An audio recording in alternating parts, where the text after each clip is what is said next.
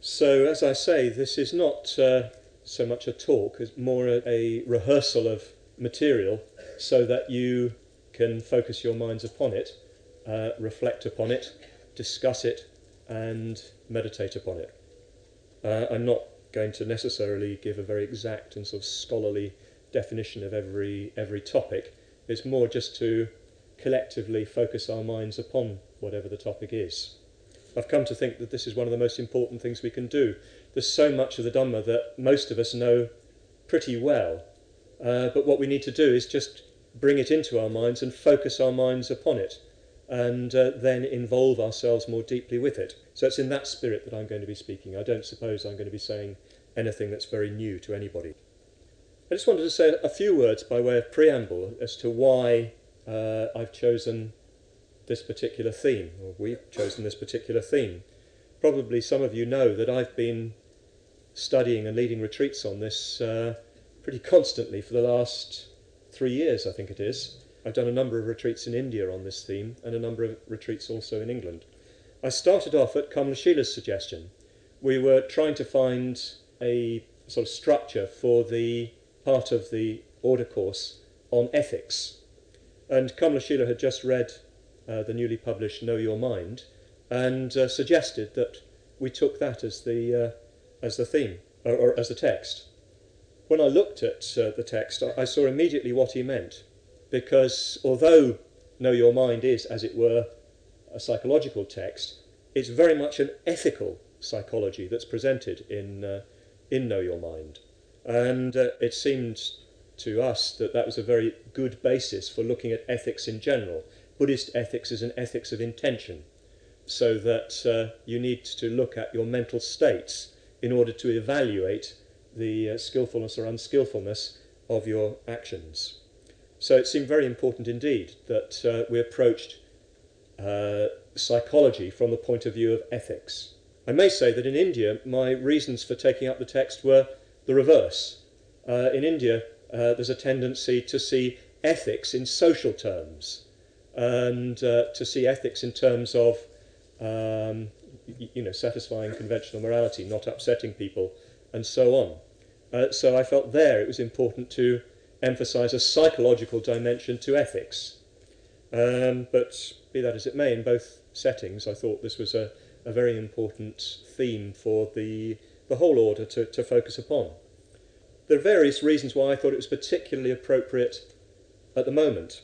And at least one of those reasons was that I saw that there was still quite a bit of disharmony.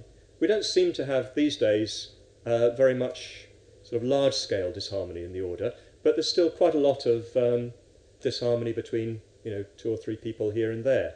And no doubt that's an inevitable factor in any community. But one of the things I observed in trying to help people to resolve their disharmonies was that there seemed to be a very strong tendency to be concerned with other people's behaviour, other people's motives, and not with one's own. And it always seemed to be the most essential thing that before a resolution could take place, people needed to accept their own mental states that contributed to the disharmony, and to focus very much on what mental state they were in rather than other people's. And often when you do that, everything comes into proportion. The other person's actions, whether they're skillful or unskillful as it happens or not, they achieve some proportion, because you see your own reaction to them at best, and perhaps even your own initiation of unskillfulness. So I felt that this sort of text was a very, very important basis for helping to bring greater harmony within the order. If we all just looked at our own states and confessed our own unskillfulness, well, problems would disappear between us, as it were. But one of the reasons why I felt that this was perhaps not so common amongst us, that we did look at things in those terms, was that I wasn't sure that we had a very clear common language for discussing mental states, a common language that was unambiguously based in ethical discrimination. And this text seemed to me to do that very, very clearly. But I must say, as I studied the text more and more and did retreats on it, I found it had a stronger and stronger effect on me. And that the primary effect that it had was that it made me realise more clearly what I had to work on. and what I had to work with constructively. I came to understand my own habits and unskillful patterns of behaviour, and to see more clearly, therefore, what I needed to be doing. And again, this is an impression that we've had at Majumaloka doing these chapter retreats, that quite often very good, very faithful, very dedicated order members don't seem to have a sharp or clear enough idea of what the spiritual task is that immediately confronts them. Yes, they know they must do their meditation, they know they must communicate, they know they must study, and so on. But what specifically they need to be working on in their own minds, moment by moment, in every situation of their lives, doesn't often seem to be so clear. And I suppose I realised it wasn't so clear for me until I began going over this material again and again and again. And that is, I think, one of the most important things. It gives a way of looking at yourself that helps you to understand what exactly your own unskillfulness is, what your own strengths are, what your own skillful states are that you can develop and extend and take further. So I hope that through doing this, we'll take a step forward in self-understanding and in understanding others. If we appreciate ourselves and understand the workings of our own minds, we'll probably be more tolerant and forgiving of other people in their mistakes and unskillfulness, rather than picking on their faults and neglecting our own. And perhaps we'll all get a sharper and clearer focus for our spiritual lives. Because spiritual life isn't a matter of doing certain things. It isn't a matter of living in a certain way, although that may all be helpful. Spiritual life in the end is a matter of transforming your mind. And to transform your mind, you need to know your mind. So that's the background to this particular retreat, why I felt that this approach is very, very useful for the whole order. And I'd suspect that if most order members had studied this material and reflected upon it in the way that we're going to do, it would have a dramatic effect upon the order. I've seen that happening in India. I think something like a half of the order in India has been through this material, and it has made a big difference to the quality of communication and the nature of people's confidence in spiritual life. I'm going to be following pretty broadly what Bhante has to say in Know Your Mind, although there are places where I've come to somewhat different conclusions about the precise meaning of some of the terms. This is not, because Bhante is wrong and I'm right necessarily, but it's because the terms are variously interpreted in tradition. There are about 6 or 7 different accounts of the 51 mental events published in English, and they all bring out slightly different shades of meaning for some of the mental events, and in some cases even quite different. The book, other than Bhante's, that I found most useful is Geshe Rabten's Mind and Its Functions, which is translated by Stephen Batchelor. I wrote to Stephen Batchelor thanking him for the work, and he said that it was one of the works that I think he even said it was the work he was most proud of, and he was very glad indeed that it was being used in the order, because he felt he'd put a lot of effort into it. It is available still from Tapa Choling, something like that, the Geshe Rabten's publishing house in Switzerland. So, as I've already said last night, we're going to be pursuing the theme on 3 different levels. I shall be talking each morning, outlining, introducing a topic from the theme. And if you want to, you can read up on it in Know Your Mind. I know some people have brought their copies and will be wanting to follow up. And I will try to remember each day to tell you what the theme of the morrow is, so that you can read up in advance if you want to. So in that way, we'll get just the broad facts, so to speak, clear, or at least out and on the table. Then we'll be reflecting, Chintamaya Prajna, by reporting in each day. So, well, of course, you can do what you like in your groups, but what I suggest is that you just go round, divide up the time equitably, and each person reflects on their experience during the previous 24 hours fairly fully, fairly deeply, confessionally, and especially let the theme of the last 24 hours sort of permeate your reflection.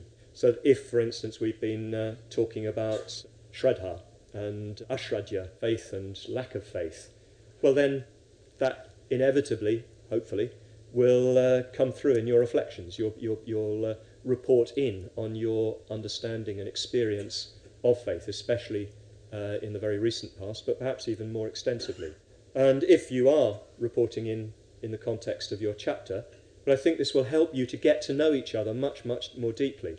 And it will provide then a basis in your chapter meetings in the future for a deeper mutual understanding, so that when you start talking about something, when you start expressing your experience of faith in the future, well, your other chapter members will have heard what you've got to say about it on this occasion, and will understand the sort of evolution of your own relationship to that mental event. So I hope that by reporting in, it will be an aid to reflection. What we've found in doing this is that because you know you're going to report in, you have an extra element of attention to your experience, and especially to your experience around the theme. And so you're sort of collecting experience to report in. Of course, there's a bit of a danger that you start sort of inventing experience to report in, but perhaps that won't happen immediately. But yes, it does help, I think, to reflect more deeply on one's own inner experience, as well as providing a basis for better communication. And of course, one would expect that in going over these topics, there's going to be a confessional element. Inevitably, a high ideal is going to emerge as we go through the mental events. We're going to be talking about ideal mind, in a sense, implicitly, and a thoroughly skillful mind, implicitly. And one will be aware of how much one's fallen short of that. So that the reporting in groups are an opportunity to confess, and thereby to renew one's confidence in one's own spiritual aspiration and progress. Then finally we'll be meditating, Bhavanamaya Prajna, by taking the broad major themes and systematically reflecting upon them. Tejananda will lead us in meditations that take us through the basic themes of the material. And in the puja too, we will be pursuing that theme, and especially the theme of confession, I'm sure, will come out in the pujas, which is in itself a practice of Bhavanamaya Prajna. So I hope this will have a very good effect on the order as a whole, and on the chapters in particular, so that we can all go much deeper in our experience and our communication with each other, and that we'll be able to see more clearly what we need to work on. Incidentally, as I said last night, if any group, any chapter, comes up with things that they feel they need some outside help with, then please do see one of the team leaders, and we'll see if somebody can help, or just find somebody who you'd like to just join you for a few days or whatever. Because I think with somebody from outside, where there is a little bit of difficulty, a big change can take place. You've got somebody to mirror back to you. So yes, I think this is a very, very big opportunity for the order as a whole, and for each of us individually. And I really hope it does work. Of course, I've got my heart slightly in my mouth as to whether it's the appropriate thing to do on a men's convention, but I feel fairly optimistic that we will be able to sort of take it seriously and thoroughly, and not, find it sort of lost, as it were, in the dispersal of the event. So we know that the mind is absolutely fundamental in Buddhism. In fact, you know that the first pair of the section of pairs in the Dhammapada deals with precisely this theme.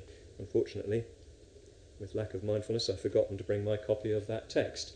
But Bante's new translation goes something like, experience is produced by mind, led by mind, and made up of mind.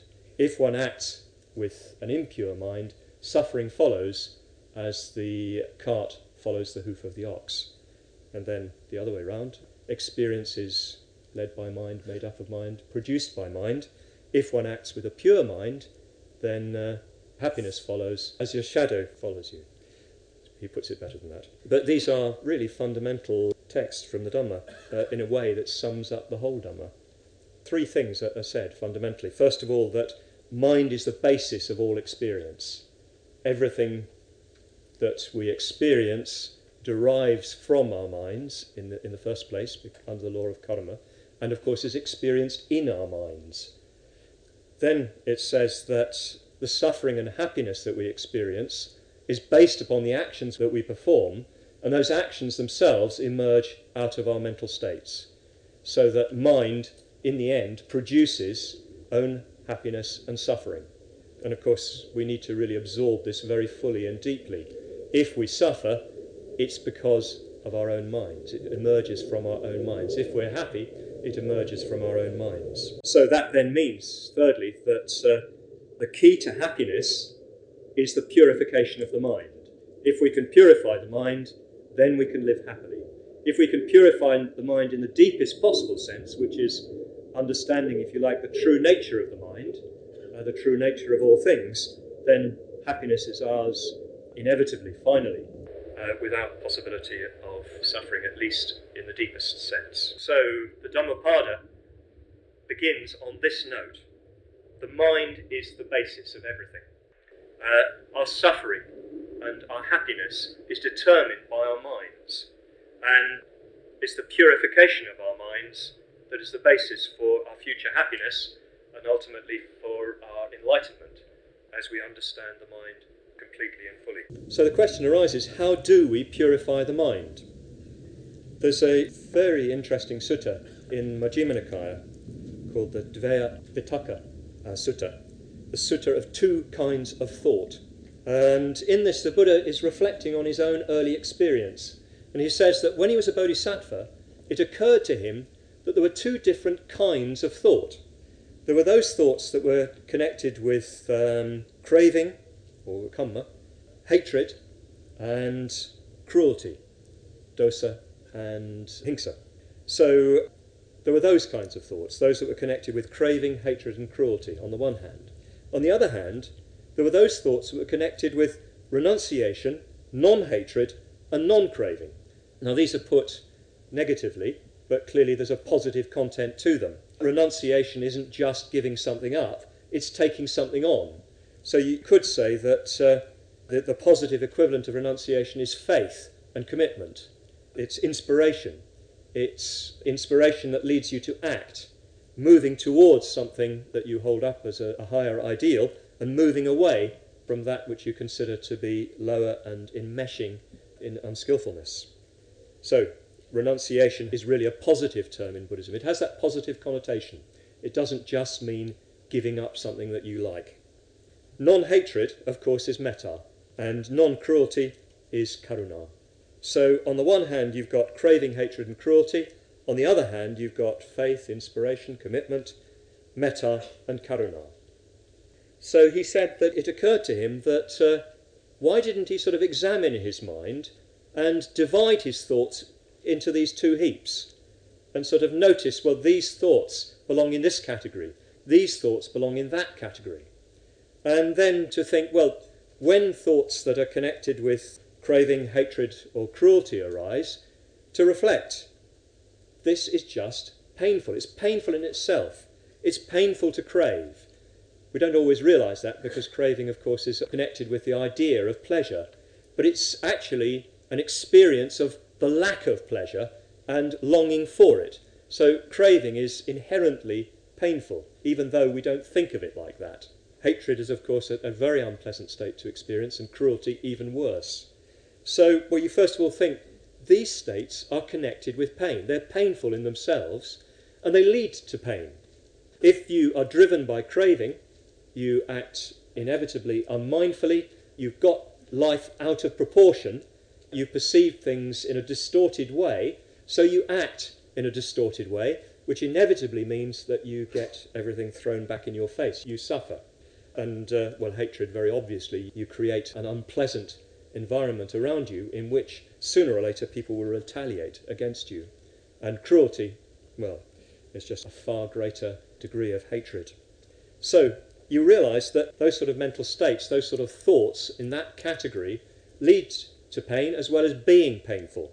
And they don't just lead to pain for you, they lead to pain for other people. This is the way you reflect. That if I'm in a state of craving, I'm not going to consider other people properly, I'm going to want something sort of to an unreasonable degree and deprive somebody else of it, and so on. Well, hatred is obviously painful to others, cruelty even more so. So again, you reflect in this sort of way.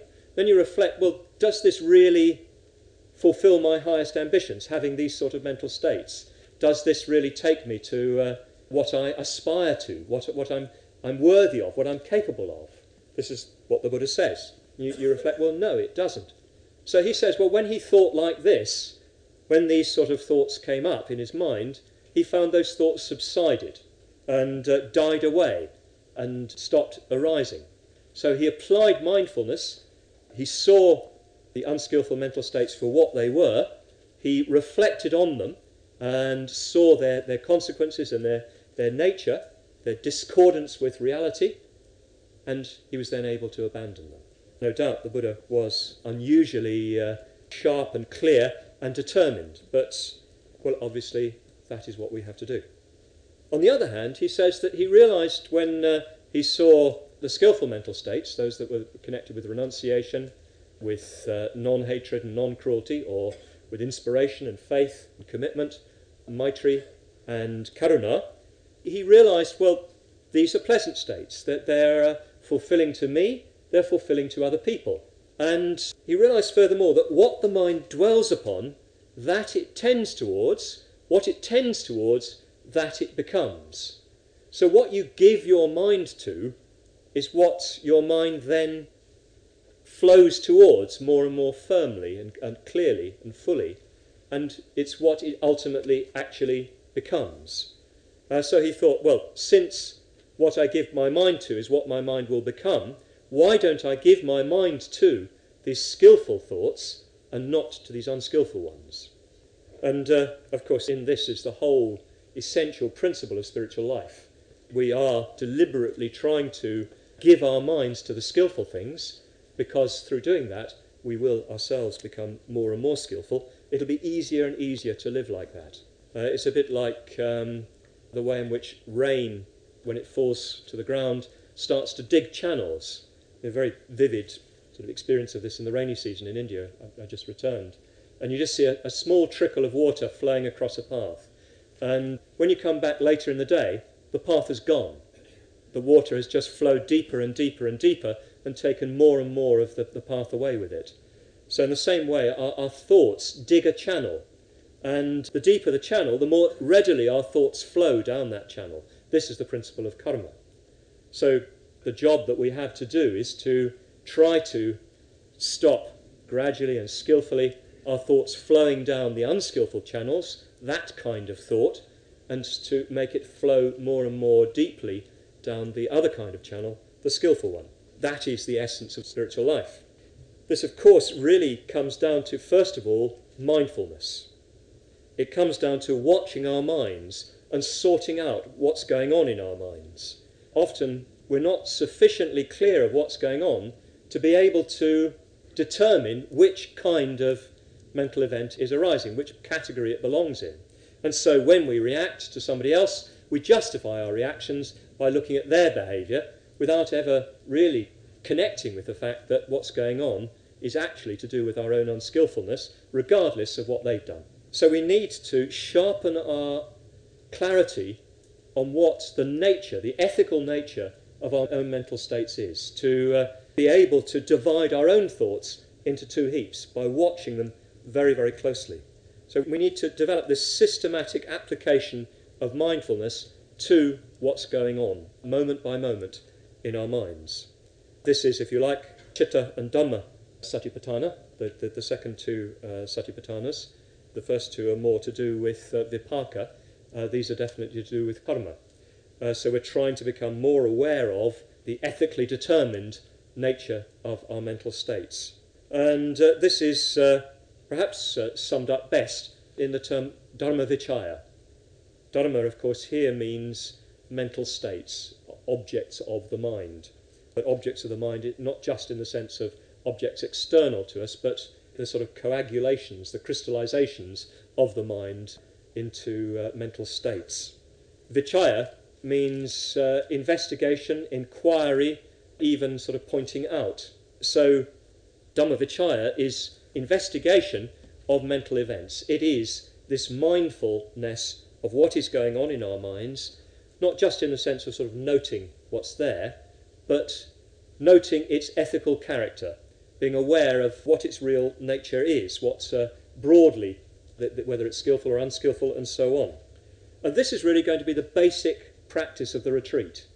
All the way through, what we're going to be doing is Dharma Vichaya. And I believe that Tejananda will start off by leading us in Dhamma Vichaya meditation, so that we start to watch our minds more and more and start to discriminate our mental states more and more. And I hope that we won't be just doing that in the meditation sessions, but at other times too.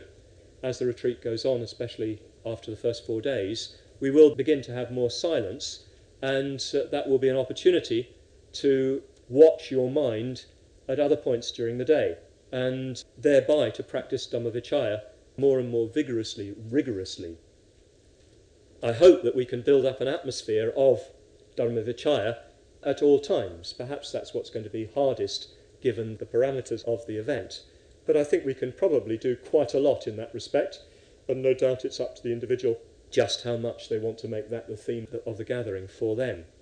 But I think that to any extent that you practice this, you will find it very valuable, and that it will give you a clearer perception of what it is that you need to work on, what your own mind is like. In the Anapanasati Sutta, the Buddha describes Dhamma Vichaya as watching your mind, watching the mental events that arise in your mind, and checking to see whether, first of all, they're skillful or unskillful. Do they belong in the first box or the second? Then, considering whether your mental states are praiseworthy or blameworthy. This is very interesting. In other words, you use apatrapya. You may not have a sharp enough ethical consciousness to be able to distinguish for yourself, but you could sort of think, well, how would my Kalyana Mitra feel about this mental state? Would my Kalyana Mitra think this is worthy or this is unworthy? What would Bhante think, or whatever? Not in a guilt-ridden or projective way, not seeing your Kalyana Mitra as an authority, but seeing them as somebody who embodies ethical principles to a deeper degree than you do at the very least, and therefore as being more capable of sort of sensing what is skillful or unskillful than you are. It's certainly not to do with, internal superego, although of course it's very closely mimics it, and that may in itself involve some sorting out for some of us who seem to be quite caught up with authority and so on. Very common. Then the Buddha says, you ask, is that mental state high or low? This is a very interesting reflection, because what it really implies is that you ask yourself, is the mental state that you've got not just skillful or unskillful, but is it good enough, as it were? It may be skillful, but could it be better? I remember Bhante saying that he thought that most people put up with a far lower mental state than they could easily accomplish all the time. That we put up with a fairly sort of grubby mental state, when with just a little bit of effort, we could be in a much more positive state all the time. We just get accustomed to a low grumble, as it were, or sort of slightly cloudy day. But with a bit of effort, we could lift ourselves up. So in practicing Dhamma Vichaya in this way, you ask yourself, well, could I go further? Not to sort of beat yourself up and think, oh, I'm not good enough, I haven't got enlightened or anything like that, but just realising, well, you could go further. There's more to gain. And then he says, is it light or dark? Well, I can't really sort of say anything new about this. It's just an interesting poetic image. Is your mental state one that could be brighter? Let's just say that. So this is what the Buddha says Dhamma Vichaya consists in. It's the examination of your mind to see whether your mental states as they arise, one after the other, are skillful or unskillful, praiseworthy or blameworthy, high or low, light or dark. So it's a pretty broad calibration. It gives you just a very sort of rough and ready angle on the mind. And you could just use them. You could just stick with those sort of broad categories. That might be enough. Or you could use categories like greed, hatred and delusion, generosity, love and clarity. Those are quite adequate categorizations of mental events to some degree. But the mind is very complex and tricky. It has many folds and curves and secret hidden corners. And probably most of us need a more sophisticated analytic tool to help us to understand and grasp what's going on. We may not always be quite clear whether a mental state that arises is skillful or unskillful. and we may need to examine it more deeply, and we may therefore need a more sophisticated analytic tool. And it's the business of the various Abhidhammas of the Buddhist tradition to provide these analytic tools. It seems to have begun quite early on in the history of Buddhism. In the suttas, there's some categorizations, and most of the Abhidhamma terms derive from sutta categorizations, but they go much further, they're much more systematic, and to some extent they become obsessive and scholastic. But presumably in their origins, they're aids to meditation, they're aids to Dhammavichaya, they're ways in which you can get a sharper and clearer idea of what's going on in your mind, so that you can push through your own vagueness, your own confusion, and so on. The listing that we're going to use is one that derives from a Sangha in the Abhidhamma Samuccaya. I don't know what its antecedents are before that. I haven't been able to find out. Perhaps somebody else might know. But we've taken this one up for fortuitous reasons, just because Bhante took it up. And I think he took it up because he initially studied mind in Buddhist psychology, which was the first sort of simple survey, so to speak, of the field of Abhidharma. And on the basis of that, Know Your Mind was produced. And frankly, I think it's as good as any other, not that I've looked in detail at others. I don't think it really matters. It's not that there are, only 51 states, and anybody who says there are 56 is wrong. There are really an infinite number of subtle differences of mental states. No two mental states are really alike. But an analytic tool helps us to get deeper into the nature of the mental states, and different analytic systems will look at things differently. So we are going to use this system simply because it's the one that our teacher has used and examined, which seems a perfectly adequate one, at least as a basis. I think that actually it's not entirely satisfactory. There are aspects of mental states that seem very important that are not gone into. For instance, there's no discussion of fear, which seems pretty fundamental. There's even one of the accounts in the Pali Canon which talks not just in terms of greed, hatred and delusion, but greed, hatred, delusion and fear. Fear would seem to be so fundamental, it seems rather odd that it's not included. And there are other mental states that seem, such sort of minor shades of differentiation that you wonder why they're bothering. But perhaps it just illustrates the fact that the mind cannot in the end be categorized, and that the categorizations are just aids to awareness. And I suspect that in time we will need to develop our own categorization of mental events, which is more appropriate to our own experience, and perhaps it'll even be different in different places, in different cultures, because I'm sure these things are culturally determined to some extent. But let's just work with the unsatisfactorinesses of the system that we're using, and think of this as a sort of prolegomena to the evolution of a Western Buddhist Abhidharma, or at least a broad categorization of mental events. No doubt somebody will be intrigued enough to sit down and try to work it out for themselves. Sometimes it's very schematic. You can see that they've said that, so they've got to say that. This list has sort of worked its way in, and once you start on the list, you've got to finish it, even if it doesn't quite work. So it's not entirely satisfactory. Well, at least I haven't been able to sort of fully sort of make it all fit together. Maybe that's my own limitation, but I suspect not. I suspect it is something to do with the times in which it was created and the nature of the enterprise and so on. So yes, it would be very interesting to think that perhaps out of this sort of endeavour we will begin to evolve our own approach to categorising mental events. But it's a good enough basis, and a good enough basis for us to do a Three Wisdoms reflection on our minds. It helps us to recognise our minds and helps us to do Dhammavichaya. So, in order to go into this more fully, I need to look a little bit at the most fundamental points. What is mind?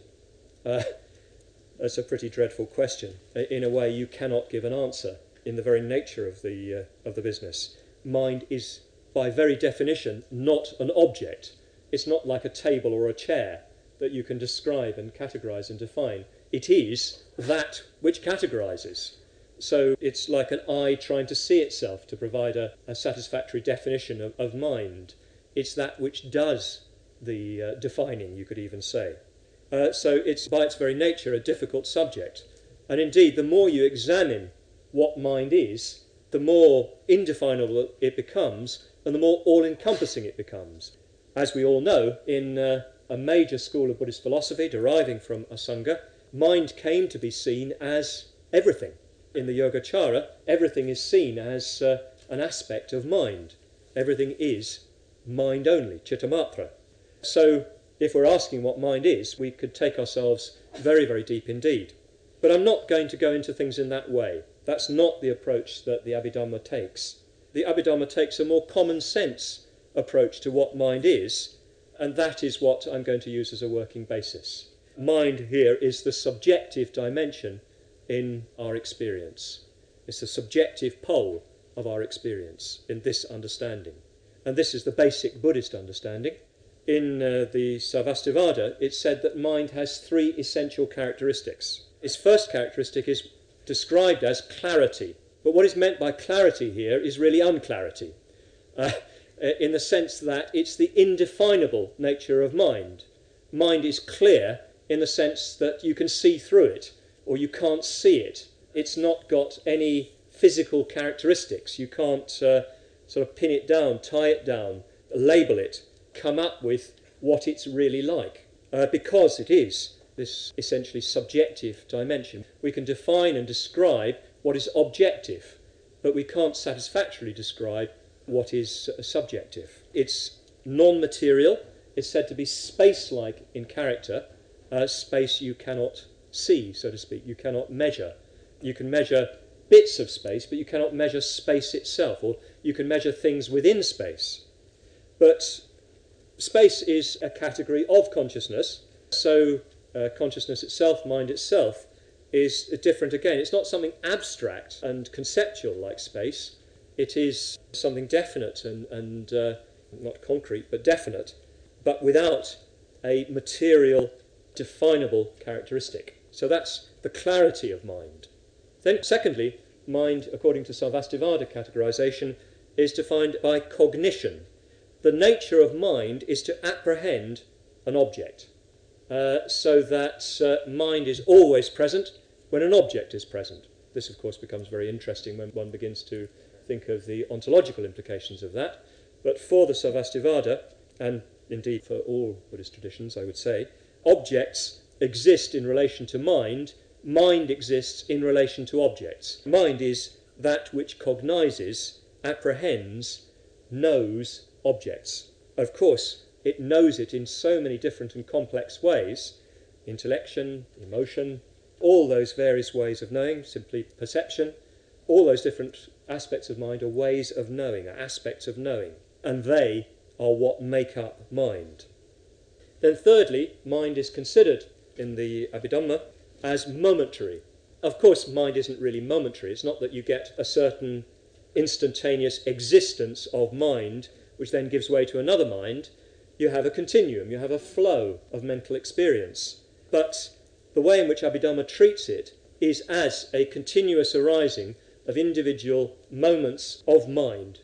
So it talks in terms of mind continuously arising, moments of mind continuously arising. And it's said that each chitta, this moment of mind, lasts for 1/64th of a finger snap. Who was able to measure that? I don't know. But presumably that means very quick. But really, of course, they have no time at all, because time is within mind rather than mind within time. But for purposes of thought, well, we need to sort of think of them as at least having some kind of existence, even if that existence is instantaneous. So these moments of mind are seen as dependently arising and passing away all the time in interaction with everything else. The moments of mind are, as I've said, the chittas. These are sometimes spoken of as primary mind, and they are the kind of totality of each mental moment. And in themselves they constitute the bare illumination of the object. The object presents itself to mind. That is primary mind. But then that bare illumination of the object is given sort of specificity, as you begin to sort of determine the separate characteristics of the object. Can you hear me with that? So what it is that determines the specific characteristics of the object of mind, and of course the object can be a physical object or a mental object, are the Chaitodharmas. Chaita means connected with mind. Chaitodharma is sometimes translated as mental event. That's our usual translation. Sometimes mental factor or even mental concomitant. But they're sort of mindlets. Each moment of mind, each chitta, arises with its attendant Chaitodharmas. It's sometimes said the king arrives with his ministers. The king has a general function of ruling, so to speak. The ministers carry out, the Home Office, the Foreign Office, the Exchequer, and so forth. They have their separate individual functions. So each moment of mind, according to this way of thinking, which is a little strange for us, but we just need to sort of accept it as a working model, each moment of mind arrives as a basic primary chitta with attendant Chaitodharmas, which distinguish and discern the individual characteristics of things, like colour, shape, but also particular shades of feeling, particular analysis, particular levels of experience. All these are sort of teased out by the Chaitodharmas. And it's the Chaitodharmas that give the chitta, the primary mind, its characteristics. So you've got mind flowing along, and all the time within mind, these moments of mind independently arising, are the Chaitodharmas which give mind at each moment its particular characteristics. And mind is permeated by the flavour of the Chaitodharmas, as salt permeates water, so it says. So the totality of each moment of consciousness, is made up of a primary mind with attendant Chaitodharmas. Each moment of consciousness comes with a number of Chaitodharmas. It could be just with a few, it could be with quite a lot, all of which sort of cohere into the total experience of being conscious of an object. There are 5 which always come, and the others come in various sort of combinations, in various ways. So the assemblage of all these mental events creates the distinct character of the chitta. So what we're going to be doing is examining chitta by means of the Chaitodharmas. You can't sort of examine chitta because chitta itself is featureless, or it rather takes on the features of the Chaitodharmas. So if you come to examine the Chaitodharmas, to observe your Chaitodharmas, you get to see the nature of your consciousness. And we're going to be using these 51 mental events. We're going to be looking at them in 2 separate groupings, the first of which we'll look at in these first 4 days, and the last 41 of which we'll look at in the remaining 6 days. So if you're only here for 4 days, you only got a quarter of a mind by the end of it. The first grouping that we'll be looking at before the changeover are what I term epistemic. They're to do with the way we are conscious. They're to do with the way in which we perceive, the way in which we come to be in relation to an object. They're the factors that are present in being conscious. And furthermore, they're the factors which, if we develop them, take us into deeper and closer consciousness of the object. So they're primarily to do with the way in which we're conscious and the way in which we become more conscious. Of course, the categories are not entirely tidy, but that is the basic character of the first 10 that we'll be dealing with over these 4 days. And they are the Savatraga Chaitodharmas and the Vinayata Chaitodharmas, 5 each, which are the Savatraga, those that are present in each conscious moment. They're the 5 Chaitodharmas that constitute the essentials of consciousness. You cannot have consciousness without those 5 being present. That's what we'll deal with tomorrow. If you want to read up, we'll deal with the universal or omnipresent mental events, the Savatraga mental events. The day after that, we'll deal with the Vinayata Chaitodharmas, I think. You never know how things may unfold, which are to do with getting up closer to the object so that you see it ultimately as it really is. So that's what we'll be playing with over these 5 days, more to do with how we're conscious and how we get more conscious. Then in the second 6 days, we'll be dealing with the ethical aspects of consciousness. We'll be looking at 41 mental events that are ethically distributed. And they're the primary tools for us discerning what is skillful and what is unskillful. We'll be dealing with the 4 undetermined or aniyata Chaitodharmas, that is, mental events that can go either way. They can be skillful or unskillful, or even neutral. Then with 11 Kushala Chaitodharmas, the positive mental events, which are quite well known amongst us.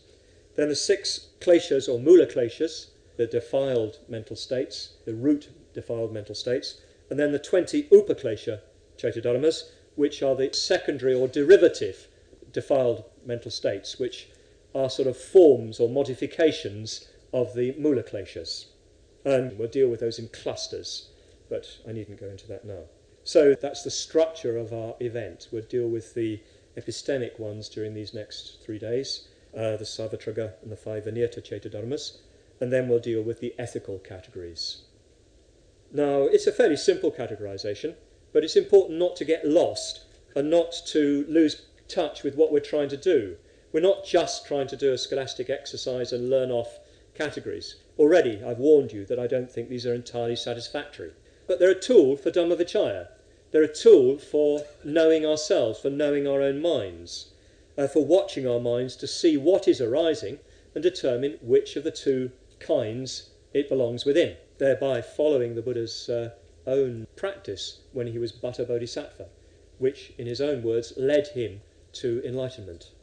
We'll be able to determine the character of our mental states and thereby to change our mental states.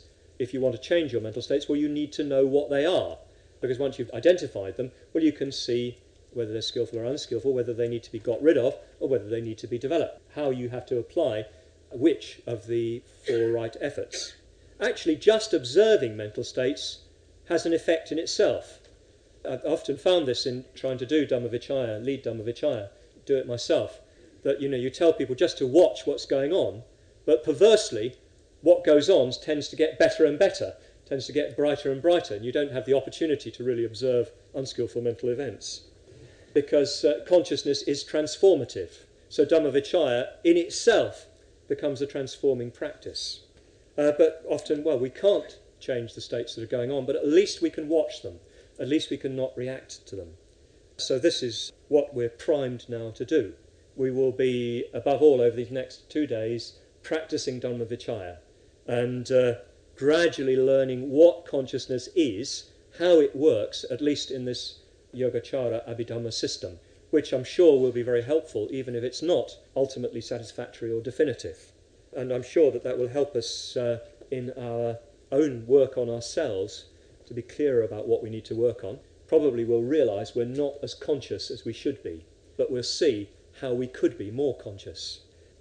And it'll help us in our chapters because we'll be relating to each other in our examination of our minds. We'll be doing Dhammavichaya together. And I suggest that today, in your groups this afternoon, well, yes, you do just reflect on your experience since this part of the convention has begun, your experience in the puja, your experience in the meditation that we'll have this morning, and try to see, well, to what extent Dhammavichaya is really there. Are you doing it? Do you need to do it more? What's stopping you from doing it? What is it that distracts you? And so on. How much are you doing it most of the time? In this way, begin to sort of focus on the theme of Dhammavichaya, and I'm sure that by doing that, it will come much more to life. So, that's all I have to say for this morning, and it's just now for us to get a cup of tea and to get smartly to the shrine room by 12 o'clock for Tejananda to lead us in Dhammavichaya. As I say, tomorrow we'll be looking at the Savatraga mental events, and if you want to do some reading up, that would be what to look at.